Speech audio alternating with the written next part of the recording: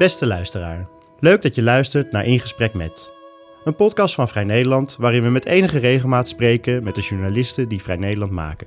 Mijn naam is Jasper Veenstra en deze keer praat ik met Thijs Broer, die 3 maanden in het kielzog van minister van Financiën Wopke Hoekstra voer.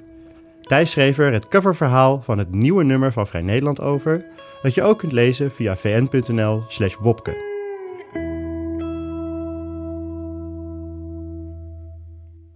Thijs, leuk dat je er bent. Zou je willen beginnen met het voorlezen van een stukje van je artikel? Jazeker. Het opgewonden gerucht dat Wopke Hoekstra op zou gaan voor het partijleiderschap van het CDA doet al de ronde sinds 2017. Toen Hoekstra in maart van dit jaar bekend maakte dat hij namens de Nederlandse staat in het diepste geheim voor bijna 750 miljoen euro aan aandelen had gekocht van KLM Air France, zwol de geruchtenstroom over zijn ambities verder aan. Toen Hoekstra 2 maanden later een spraakmakende lezing gaf aan de Humboldt Universiteit in Berlijn over de toekomst van Europa, waarna bekend werd dat hij begin september ook de H.J. schoollezing in Den Haag zou houden over de stand van het land, en ook nog eens uitlekte dat hij al maanden bezig was met een reusachtig investeringsfonds van tenminste 50 miljard om de Nederlandse economie toekomstbestendig te maken, zagen Binnenhof-watchers hun speculaties al helemaal bevestigd. Zie je wel, Wopke profileert zich doelbewust als politiek leider met een brede visie in de aanloop naar de komende verkiezingen. Alle reden om Wopke Hoekstra 3 maanden lang op de voet te volgen rond het Binnenhof, naar Berlijn en Washington en uitvoerig te spreken met de minister zelf, zijn topambtenaren, zijn vertrouwelingen in het CDA en zijn critici. Wat beweegt hem? Hoe gaat hij te werk als minister? En hoe groot zijn zijn kansen om premier van Nederland te worden? Ja, dankjewel Thijs. Wanneer verscheen Wopke Hoekstra eigenlijk op jouw radar? Nou, hij was al sinds 2011, als ik me goed herinner, lid van de Eerste Kamer. Dus er werd af en toe wel eens over hem gepraat dat er zo'n ambitieuze jonge vent in de Senaat rondliep. In die tijd heeft hij ook al een paar keer tegen de fractiediscipline ingestemd. Tamelijk progressieve onderwerpen, onder andere een wet op het lesbisch huwelijk die aangepast zou worden. Dus tot tegenzin van zijn fractie heeft hij daar toen voorgestemd. Dus hij stond al bekend als een originele figuur die je in de gaten moest houden. Maar hij verscheen voor heel veel mensen pas echt op de radar toen hij werd gepresenteerd als minister van Financiën in het nieuwe kabinet. Mm-hmm. En al snel werd hij de nieuwe Lubbers gedoopt. Waar komt die vergelijking met Ruud Lubbers, de minister-president van het CDA in de jaren 80? Waar komt die vandaan? Ruud Lubbers kwam zelf uit het zakenleven. Kwam uit een grote redersfamilie. Dus als jonge man, hij was ook bedrijfskundige, zakenman.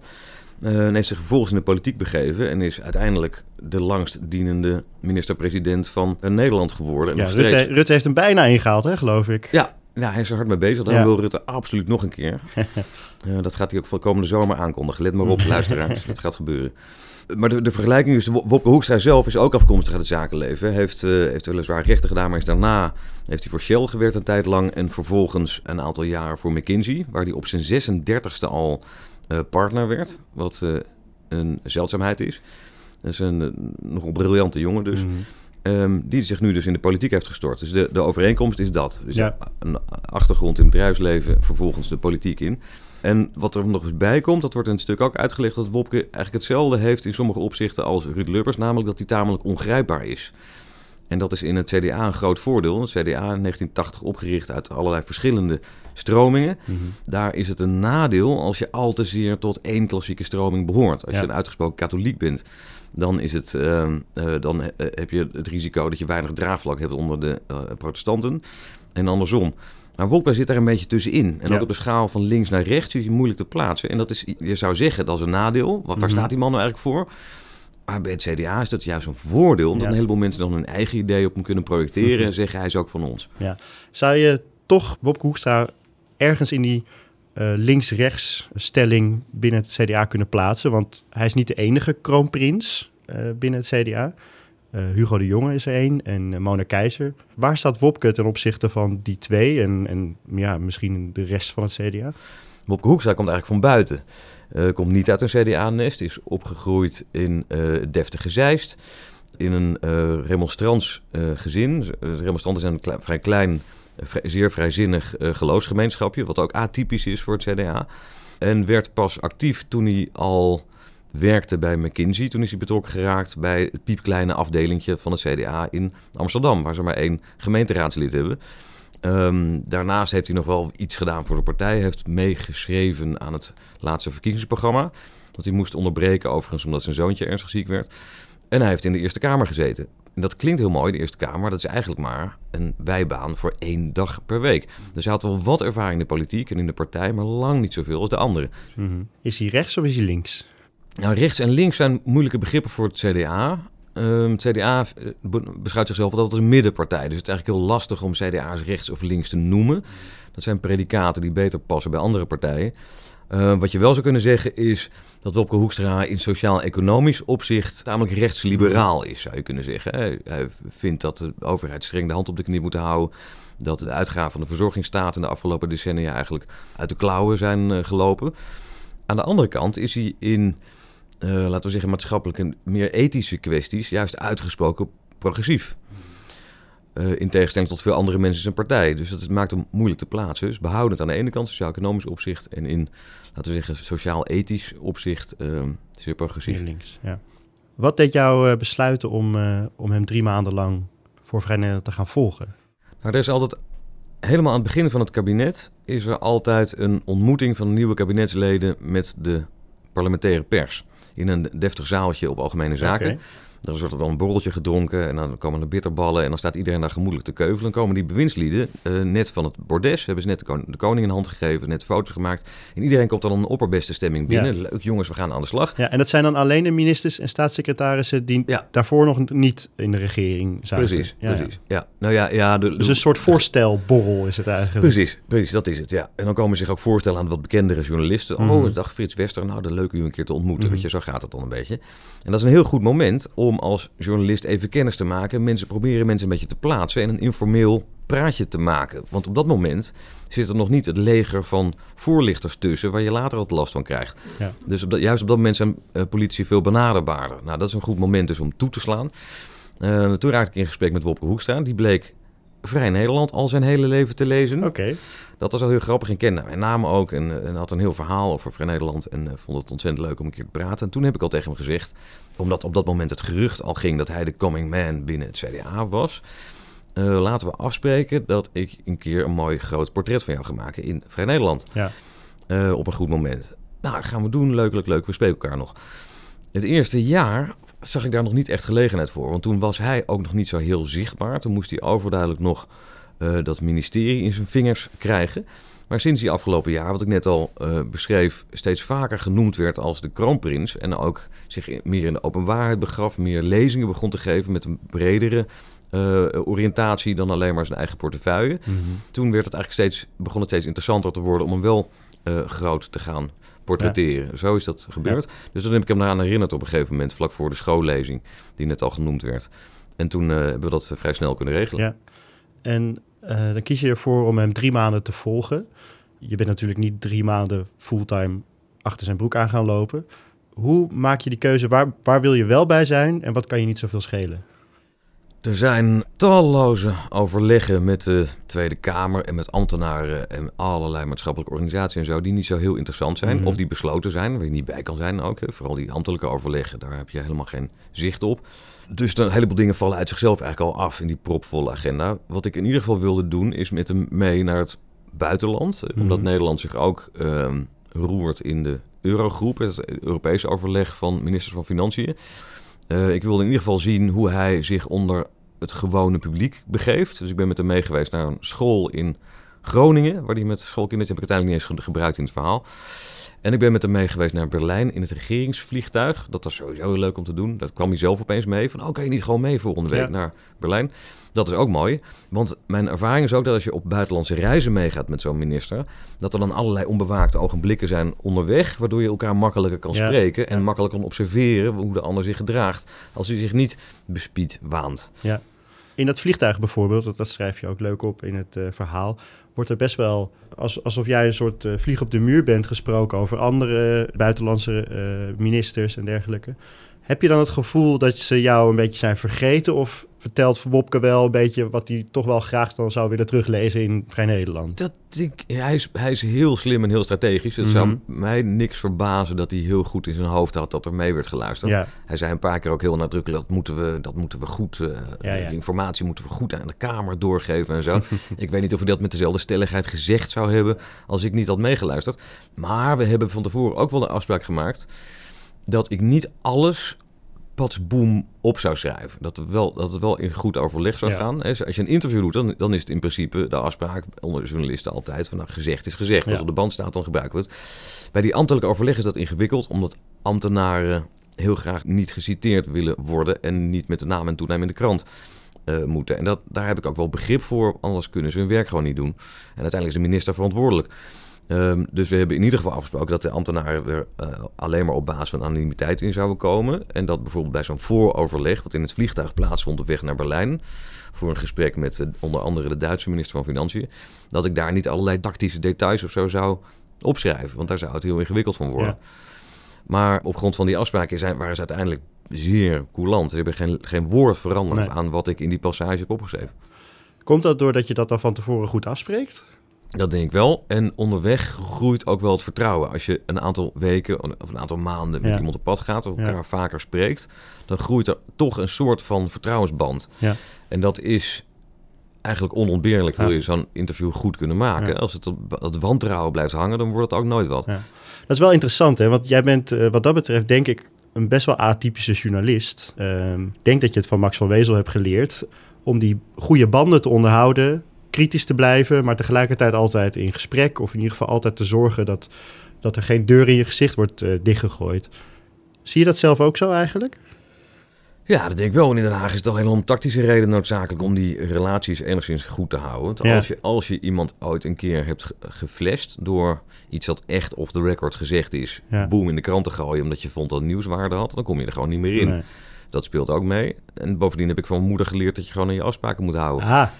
Ja. Tegelijkertijd is mijn ervaring ook dat als je zo'n groot persoonlijk portret waarin beschreven moet worden hoe iemand te werk gaat, hoe iemand in elkaar zit, wat hem drijft, dat kan je eigenlijk alleen maar maken als je iemand goed leert kennen. En dat lukt alleen maar op zijn beurt als je elkaar enigszins kan vertrouwen. Ja. Dus je kan ook alleen maar doordringen tot zo'n politicus in zijn persoonlijke leven en persoonlijke gedachten als je dichtbij ziet te komen. Ja. En dat lukt dus alleen maar als je elkaar enigszins vertrouwt. En in die vertrouwensband moet je dus niet schenden. Nee. Goed, maar dat neemt niet weg dat ik wel de harde afspraak heb gemaakt. Want als hij echt duidelijk iets heeft gezegd, dan schrijf ik het ook gewoon op. Ja. Dan moet je ook je rug recht houden. Dan moet je niet achteraf voor de lieve vrede maar accepteren, dat was niet zo bedoeld. Dat zinnetje halen we er maar uit. Dat heb ik ook niet gedaan. Nee.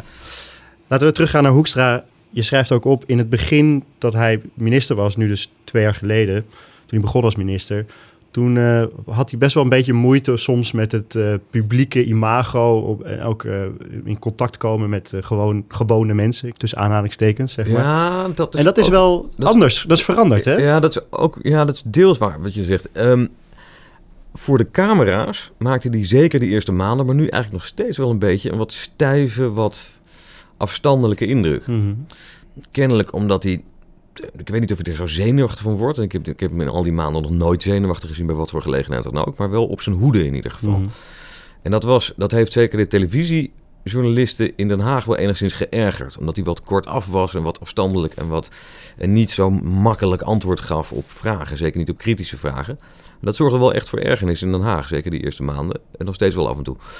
Maar wat mij opviel toen ik 3 maanden met hem op pad was, is dat hij in contacten, in gesprekken met zijn ambtenaren, met polderbestuurders, met kindertjes op straat, met buitenlandse bobo's in Washington, Wereldbankpresident, weet ik wie, juist heel makkelijk en nonchalant en prettig en charmant is. Dat is een groot verschil. Ja, waar komt dat door, denk je? Dat weet ik niet. Ik denk dat hij het eigenlijk altijd van nature het heel leuk vindt om met mensen om te gaan. Dat zie je ook, dat straalt er ook vanaf. Op zo'n school in Groningen, dat vindt hij heerlijk om te doen. Een beetje met die kindertjes, ouwe hoeren, vertelt hij van alles over thuis en doet hij met het grootste gemak. Ook in grotere gezelschappen. Ik was bijvoorbeeld bij een lezing die hij hield bij het 100-jarig bestaan van de KLM, die ook beschreven wordt in het stuk. Daar werd hij natuurlijk als een soort held op het podium gehezen, omdat hij 750 miljoen, zoals net gezegd, heeft gestoken in aandelen KLM Air France om de Nederlandse overheid meer te zeggen te geven in de holding van het bedrijf. Ik zag hem vlak voor die op moest. Dat is een zaal met 1000 man, allemaal toplui uit het bedrijfsleven, een heleboel KLM-directeuren, directeur van Air France. Er 1000 man in die zaal. Die stonden naar een filmpje te kijken en hij stond intussen naast het podium, doodgemodereerd met zijn handen in zijn zakken, rustig een praatje te maken met Pieter Elbers en met Ben Smith, de grote baas van die holding. En dacht ik, dat is interessant. Weet je, er was geen spoor van zenuwen te zien, terwijl die een minuut later het podium op moest. Ja. Hij komt natuurlijk ook een beetje met zijn McKinsey en Shell-ervaring. Hij komt natuurlijk ook een beetje uit dat wereldje. Dat toch? is ook zo, precies. Ja, en hij is ook, heeft in Leiden gestudeerd. Heeft ook een soort natuurlijke uitstraling van zelfvertrouwen. En dat is er alleen maar groter op geworden, denk ik, in zijn Leidse jaren. Waar hij zijn Leidse bek leerde. En nooit toegeven, altijd blijven lachen. Altijd stoer, recht overeind staan. Ja. Waarin hij heel vaak gezelschap heeft moeten toespreken. Hij is ook prezes van het collegium geworden daar, het bestuur. Bij McKinsey is het natuurlijk ook zo. Dat zijn ook allemaal hanige jongens die voor niks bang zijn. Of wat anders doen als wat het zo is. Dus hij komt uit het cultuurtje. Heeft ook een goede opvoeding gehad in Zeist. En dat zie je nu in hem terug. Hij is toch een soort zondagskind. Ja. Alles heeft hem meegezeten tot nu toe. In zijn werkende leven althans. En tegelijkertijd kan hij dus op zo'n basisschool in Groningen ook... is hij ook de getapte jongen. Ja, met het grootste gemak. Dat zal er ook wel mee te maken hebben dat hij een groot gezin heeft. Zelf veel kleine kindjes heeft. Dus hij gaat er ook met groot gemak mee om. Ja. Maar zo soepel als hij dat doet, heb ik het nog nooit een andere politicus zien doen. Oké. En wat dat betreft lijkt hij ook wel echt op Mark Rutte, merk ik. Van Rutte wordt altijd gezegd, en dat is ook wel zo, dat heb ik ook vaak gezien van dichtbij, dat hij heel makkelijk is in de omgang met mensen. Van wat voor soort dan ook. Is aardig voor de portier, voor de koffiejuffrouw, voor iedereen even sympathiek en hartelijk. Rutte is ook meteen al snel weer weg. Je hebt ook het gevoel dat hij voor iedereen heel aardig is. Maar toch heb je even zo'n vonkje van, oh ja, geef mij ook even persoonlijke aandacht. En Hoekstra heeft dat ook heel sterk. Ja, een soort Amerikaanse vriendelijkheid. Dus altijd, how are you? Maar... Ja, precies. En dat lijkt ook wel echt te zijn. Dat lucht je ook alleen maar op den duur, denk ik. Als je het ook echt leuk vindt om mensen te ontmoeten. Ja. En Wopke heeft dat dus heel sterk. En dat is een reusachtige pre in dit politieke landschap, waarin je heel veel mensen te vriend moet zien te houden. Ja. Te vriend houden, daar zeg je wat. Want binnen de coalitie zijn ze niet altijd even blij met hem, schrijf je ook op. Vooral bij de VVD. Ja, vanaf het begin werd Wopke in de VVD-top al de blokkeervries genoemd. Vanwege zijn achternaam en vanwege het blokkeren waar ze hem voortdurend van verdacht. Nou ja, dat ze voortdurend merkten. Wopke is minister van Financiën en is dus degene per definitie die heel vaak nee moet zeggen tegen zijn collega's. Ja, dat zegt hij ook in je stuk. Hè? Je kunt beter een minister van Financiën in slechte tijden zijn dan in goede tijden, zoals nu. Want precies. Dan moet je vaker nee verkopen. Want in goede tijden heeft iedereen wel een verlanglijstje. Ja. En bovendien zijn er ook allerlei noden in het onderwijs en bij de politie en weet ik waar, Defensie. Waar er nog steeds grote gaten gedicht moeten worden van eerdere bezuinigingen jaren geleden. Dus ondanks het feit dat dit kabinet meer investeert, is het nog steeds de hele tijd te weinig. Dus hij ligt de hele tijd onder vuur van waarom komt hij ons niet verder tegemoet. Maar waar de kritiek vooral in zat, ik heb het nog even nagevraagd bij de top van de VVD, die geheel op basis van anonimiteit daar wel iets over wilde zeggen natuurlijk. Het zat hen vooral in de toon. Dat hij de neiging heeft, volgens de top van de VVD, om een beetje de prezes uit te hangen. Die het nog wel een keer zal uitleggen. Die gewoon zelf altijd gelijk heeft. En de wat hoekige manier waarop hij dat doet, heeft hem dus binnen het kabinet, althans bij sommige coalitiepartners, een reputatie opgeleverd waar hij misschien niet helemaal blij mee is. Zien ze hem ook niet een beetje als bedreiging? Of ben ik dan te veel aan het... dat denk ik ook. Ik denk dat Wopke Hoekstra, zo wordt hij in ieder geval binnen het CDA beschouwd, maar als je goed doorvraagt binnen de VVD ook, als de eerste politicus in jaren die wel eens in staat zou kunnen blijken om de onaantastbare Mark Rutte van de troon te stoten. Ja. Van Sybrand Buma heeft dat nooit iemand dat in volle ernst gedacht. Ook niet van Alexander Pechtold, die een voortreffelijke, slimme, handige politicus was natuurlijk. Maar ik denk dat er weinig mensen zijn die dachten, dat wordt de nieuwe premier. Misschien wat mensen binnen D66 en hij zelf, maar zeker niet het grootste deel van de bevolking. En bij Wopke Hoekstra hebben veel mensen dat gevoel wel. En met de VVD worden ze daar toch een beetje zenuwachtig van. Vandaar dat er ook, zeker ook uit de top van de VVD, vrij veel gelekt wordt ten nadele van Wopke Hoekstra. Ja, over dat lekken wil ik het zo meteen nog even hebben. Maar wat mij ook zo opvalt aan het lezen van het stuk is dat hij wordt door heel veel mensen, de kroonprins, de nieuwe Lubbers, constant zal ook hem voor de voeten worden gegooid dat hij de kandidaat is of de uitdager van Rutte zometeen. En dan lijkt hij ook met speels gemak het van zich af te schudden, hè? Ja, hij heeft me het zelf verteld en hij had graag gewild dat ik dat ook had opgeschreven. Dat heb ik niet gedaan. Dus dat ga je nu toch heeft hij gezegd, vertellen. Hij heeft zelf gezegd dat hij er helemaal niet blij mee is. Oké. Dat hij de hele tijd als de kroonprins wordt beschouwd. Dat is natuurlijk ook wel een last. Als je jaren voor de verkiezingen al als de kroonprins beschouwd wordt, dan is dat ook een bijna onmogelijke opdracht om het al die tijd vast te houden. Ja. Dus voor hem is het ook hinderlijk. Dat kan me ook wel iets bij voorstellen. Tegelijkertijd, hij heeft nooit ontkend dat hij het zou willen gaan doen. Dat hij bereid is erover na te denken. Dus hij laat het ook zorgvuldig in de lucht hangen. Ja. En het is ook zo dat hij aanleiding geeft voor al die geruchten door allerlei speeches te geven die over veel meer gaan dan over financiën alleen. En er zichtbaar genoegen in heeft ook om bijvoorbeeld met iedereen op de foto te gaan op het CDA-congres, waar ik ook ben langs geweest. Dan komen dus massa's, vooral wat oudere dames. Nou ja, dames van, laten we zeggen, 35 plus. Veel jongeren dan dat zijn er ook niet op het CDA-congres. Die willen allemaal met hem op de foto. En dan zeggen, even op de foto met de toekomstige minister-president. Ja. En dan staat hij dat stralend te doen, zonder een spoor van tegenzin. Dus hij koestert zich ook wel in de aandacht. Dat is ook moeilijk te ontkennen. Inderdaad. En tegelijkertijd is het zo, Max van Wezel schreef het vorig jaar in een mooie column onder de titel: de kroonprins is vaak het haasje. We zagen het onlangs nog met Dijkhoff gebeuren. Het is ook gevaarlijk om al zo vroeg eigenlijk, bij zijn aantreden als minister, werd hij al de kroonprins van het CDA genoemd. Ja. Toen zat Buma er overigens nog. Ja, kan je nagaan. En sinds Buma weg is dat alleen nog maar meer geworden, dat mensen in hem de volgende lijsttrekker zien van het CDA. Ja, dat is waar. Zijn grote geluk is alleen dat Hugo de Jonge ook als kroonprins beschouwd wordt. Ja. En dat Mona zichzelf eigenlijk heeft opgeworpen als kroonprinses. Dus die wordt telkens ook nog even genoemd. Maar goed, wat ik wou zeggen is, er zijn dus 2 goede kandidaten die ook in de buitenwereld wel gezien worden als stevige alternatieven. Ja. En zolang het er 2 zijn, is het ook minder problematisch. Als je het in je eentje moet doen, dan heb je al die last al op je schouders. Dan word je ook continu afgerekend op wat er allemaal in de partij gebeurt. En dat is natuurlijk niet zo. En hij heeft natuurlijk wel de ideale positie als minister van Financiën om zich voor te bereiden op een mogelijk partijleiderschap of premierschap. Omdat hij door zijn portefeuille inzicht heeft in vrijwel alle dossiers. Iedereen bij hem langskomt. Hij overal over kan meepraten. En daardoor de kennis en de vaardigheid in de vingers krijgt om zo'n ingewikkeld... Ideale voorbereiding eigenlijk. Ja, precies. En hij is niet de eerste. Dus, Wim Kok, langdurig premier van Nederland, is ook als minister van Financiën, heeft hij het klappen van de zweep geleerd. In jouw stuk kaart Hoekstra ook wel echt iets aan wat hem heel erg stoort. Namelijk dat er uit de coalitie best wel veel wordt gelekt naar de media. Hij zegt daarover, de politiek is een fantastisch bedrijf. Tegelijkertijd is de cultuur in de politiek harder dan in het bedrijfsleven. In mijn tijd bij McKinsey sprak ik een keer met de bestuursvoorzitter die helemaal ontdaan was door een paar kritische stukjes in de krant.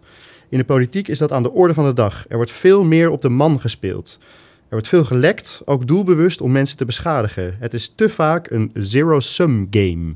Wat is dat, een zero-sum game? Een zero-sum game is een spel dat alleen maar een winnaar kent en een verliezer. Ja. Waar altijd iemand de dupe is van de winst die wordt behaald. En waar dus iedereen probeert die winnaar in ieder geval naar buiten toe te zijn. Hè? Ja, precies. Ja. En dat is ook wel een probleem. De Haagse journalisten weten dat ook. Weet je, het afgelopen half jaar of zo het eerste jaar viel het nog wel mee, maar het afgelopen half jaar wordt er heel veel gelekt uit het kabinet. Ik heb heel vaak meegemaakt dat het dan een geheim overleg was of een besloten bewindsliedenoverleg van een partij of zo.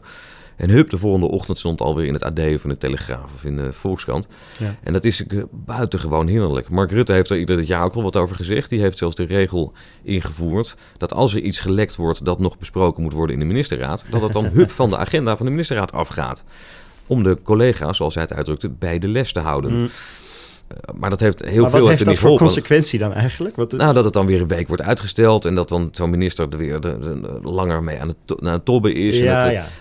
Wat je kan voorstellen is, alle coalitiepartijen, alle partijen behalve de ChristenUnie, staan er heel slecht voor in de peilingen. Ja. Dus die hebben er allemaal eigenlijk enorm belang bij om hun eigen profiel op te poetsen. En in ieder geval de indruk te wekken dat ze zich niet laten ringeloren door die andere partijen. Ja. Vooral D66 heeft er last van natuurlijk. Die zijn bijna gehalveerd in de peiling, al heel lang.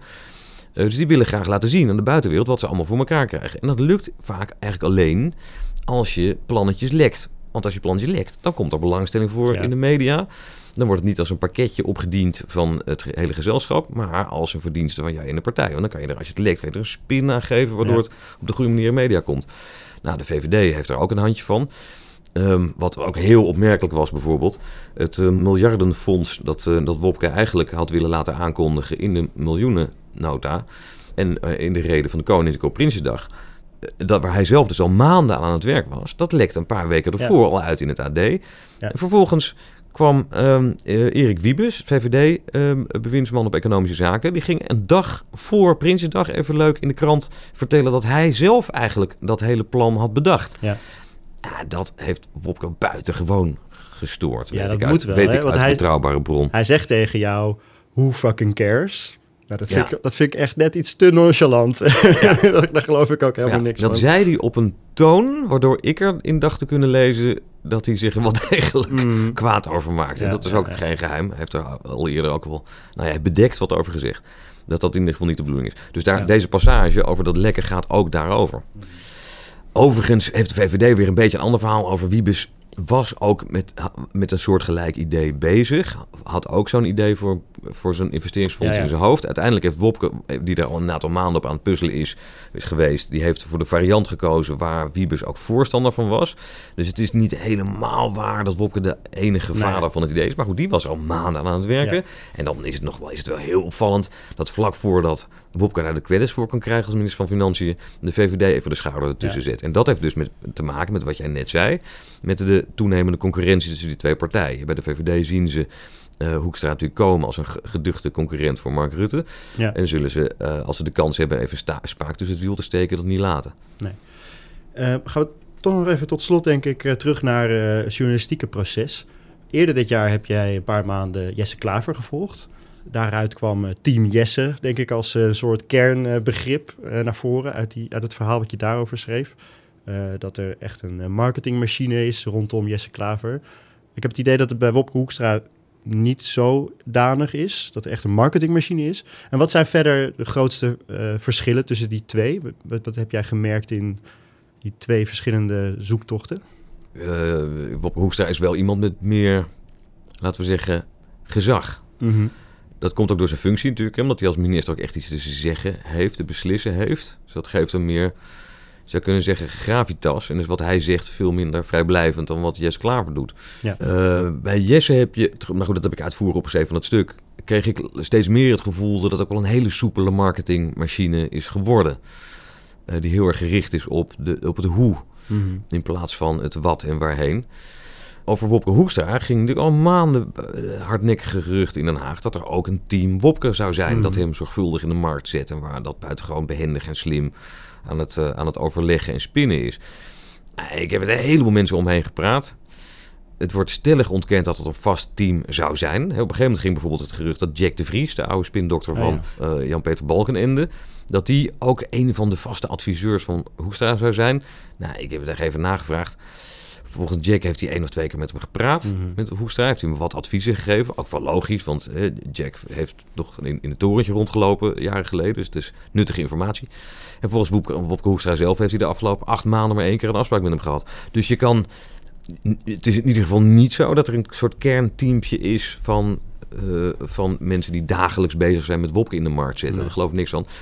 Hoekstra zegt er zelf over dat hij met heel veel mensen praat. Juist om zich scherp te houden en zijn eigen tegenspraak te organiseren. En juist ook met uiteenlopende mensen. Een andere met Roger van Borstel van D66. Nu NS-baas. Vroeger senator, waar ze elkaar van kennen. Ook met mensen uit het bedrijfsleven. Met oud-collega's van McKinsey. Die van buiten de politiek weer kijken wat er in Den Haag gebeurt. Dus hij probeert juist zijn net breed uit te gooien. Om ook van niemand afhankelijk te zijn. En dat lijkt me ook heel verstandig. Zijn politiek assistent vertelde me dat ze altijd wel moest lachen als ze weer in de krant zag staan dat team Wopke iets bedacht zou hebben. Zij zei dat team, dat ben ik, in mijn eentje. Dat is ook weer niet helemaal waar. Zij wil niet met de naam genoemd worden. Precies. Maar een team zoals een team Yes is in ieder geval niet. Dat dagelijks bezig is met het spinnen van de baas. Nog niet althans, dat zou best nog eens kunnen komen. Ja, natuurlijk. Ja, Wopke is natuurlijk ook helemaal nog geen lijsttrekker. Dat is natuurlijk iets wat nog zou moeten gebeuren. Nee, precies. Dat is ook zo. Heb je het gevoel, en dat is dan echt de laatste vraag, dat jij in die 3 maanden Wopke Hoekstra beter bent leren kennen en dat je achter bent gekomen wat hem nou echt drijft? Ja, dat geloof ik wel. Dat heeft wel een tijdje geduurd. Dat is ook heel behoedzaam, heel charmant, maar ook had je uiteindelijk ook een beetje op afstand. Althans die eerste maanden. Maar juist door veel met hem op pad te gaan en hem op onbewaakte ogenblikken bezig te zien, en ook op momenten van ergernis en van misschien ook wel teleurstelling, openhartigheid, even een gesprekje in een taxi op een onbewaakt ogenblik in Washington. Toen ik daarna al die uitspraken naast elkaar ging leggen en ging puzzelen, toen kwam ik er eigenlijk achter dat ik hem best goed heb leren kennen. Ja, beter nog dan ik halverwege die tocht dacht. Dus ik heb zelf wel het gevoel dat ik redelijk dichtbij gekomen ben. Ja. Nou, dat gevoel heb ik ook na het lezen van je artikel en dit gesprek, waar ik je voor wil bedanken. En we blijven je lezen, Thijs. Dankjewel. De reportage van Thijs is te lezen in het nieuwe nummer van Vrij Nederland of via vn.nl/Wopke. Dat is dus WOPKE. Wil je vaker een podcast van Vrij Nederland luisteren? Abonneer je dan in Apple of Google Podcasts, Spotify of een andere podcast-app naar keuze. Bedankt voor het luisteren.